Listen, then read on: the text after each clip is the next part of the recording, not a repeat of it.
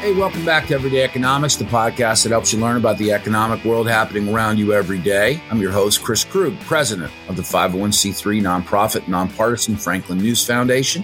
Everyday Economics is a production of America's Talking Network. You can listen to all of our great podcasts at americastalking.com. To support Everyday Economics and podcasts such as this one, please make your tax-deductible charitable contribution by clicking the link in the show description. We are recording this episode on Tuesday, May 9th, and joining me as always, my friend, Dr. Orphe Divounguy, PhD economist. Dr. O, we're going to talk about the housing market.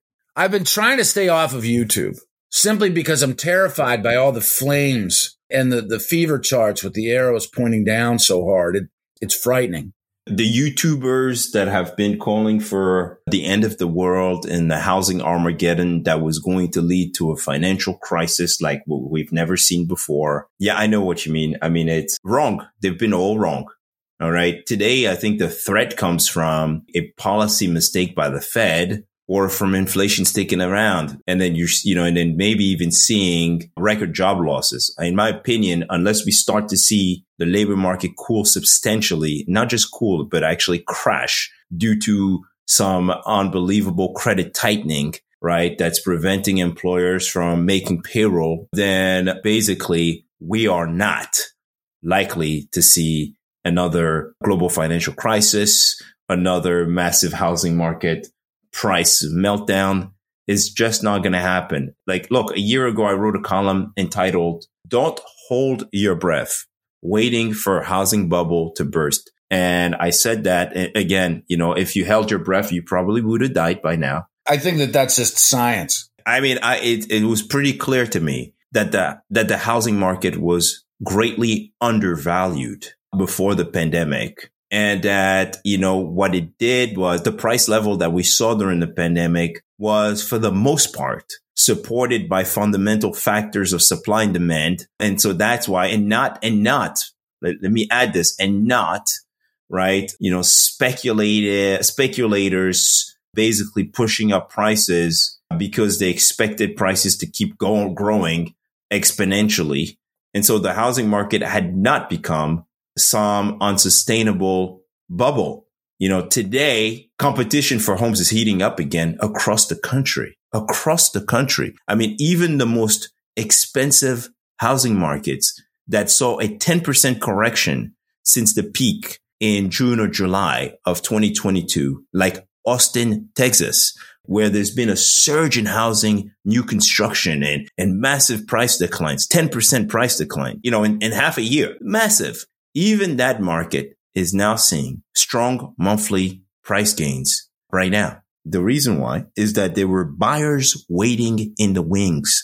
And I said this many, many times. I think I heard the YouTubers say, hey, prices are declining. People are running away from housing because prices are declining. No, people come back when prices decline, when affordability improves, people come back. And so now you have the typical spring housing market, which is basically at this time of the year, we expect price gains of about 1%. And that's what we're seeing.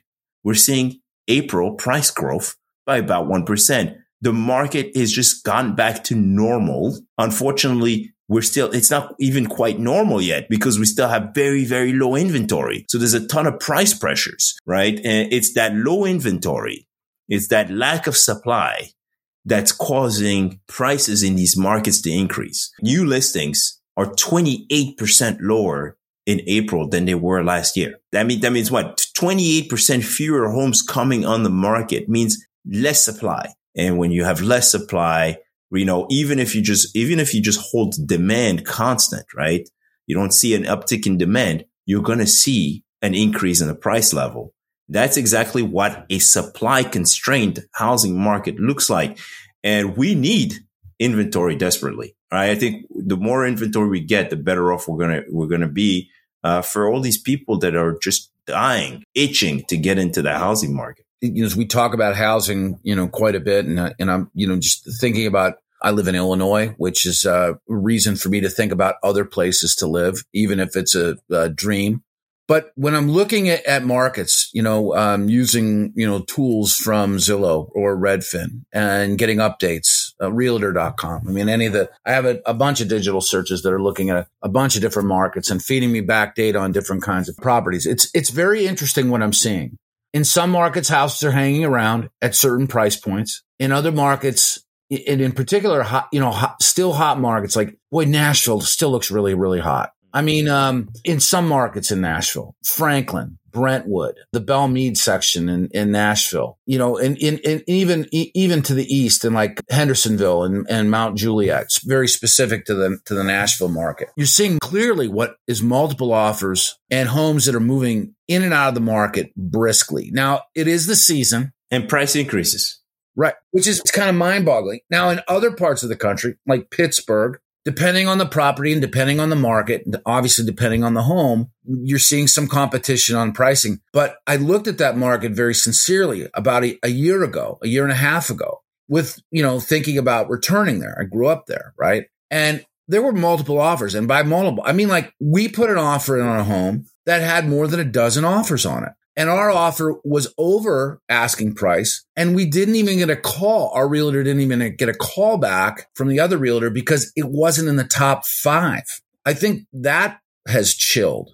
But in certain markets, it's just competitive because of the inventory issue. Exactly. Demand has fallen a lot when compared to last year, for sure. I mean, mortgage rates increasing up 26% when compared to last year have caused demand, potential new buyers to want to delay their purchase, simply because some of them just can't afford it anymore. And in order to be in today's housing market, you need to have a stronger income. You need to have really good credit. You have to be good. You have to be able to make the monthly payments. But I think a lot of people, for the people that were calling for a price crash, a massive price, I've heard so many. I mean, even, most recently, the Dallas Fed put out this thing about exuberance in the housing market and how potentially we could see a crash. Yeah, potentially. If we see a massive housing, labor market crash, maybe, potentially.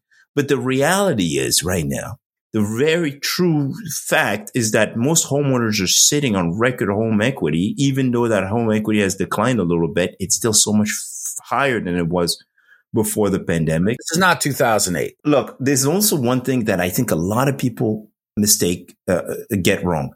And you'll see the YouTubers pointing to the price to income ratio. Look, price to income ratio is fine, a measure of affordability. If I don't have the income in my area to buy a house, what does that mean? It means demand falls. It says nothing about supply. The price to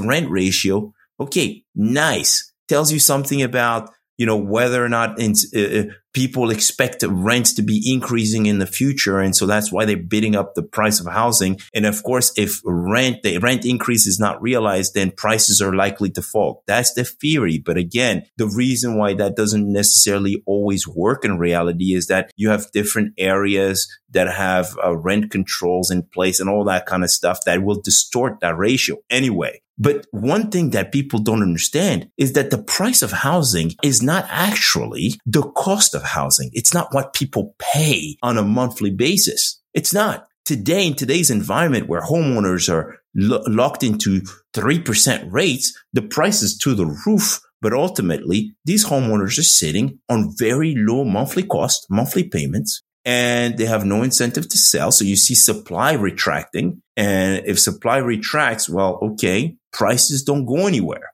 They're not going to crash. And so the problem, of course, for housing market participants is if we don't see a big price decline, you're not going to see the type of sales, right? You need to see prices come down a little bit, affordability improve, but you also need inventory. If we don't see any inventory, there's nothing to buy. And so that's the problem for the housing market, the fact that there isn't enough stuff to buy. And that's why we desperately need builders to keep building.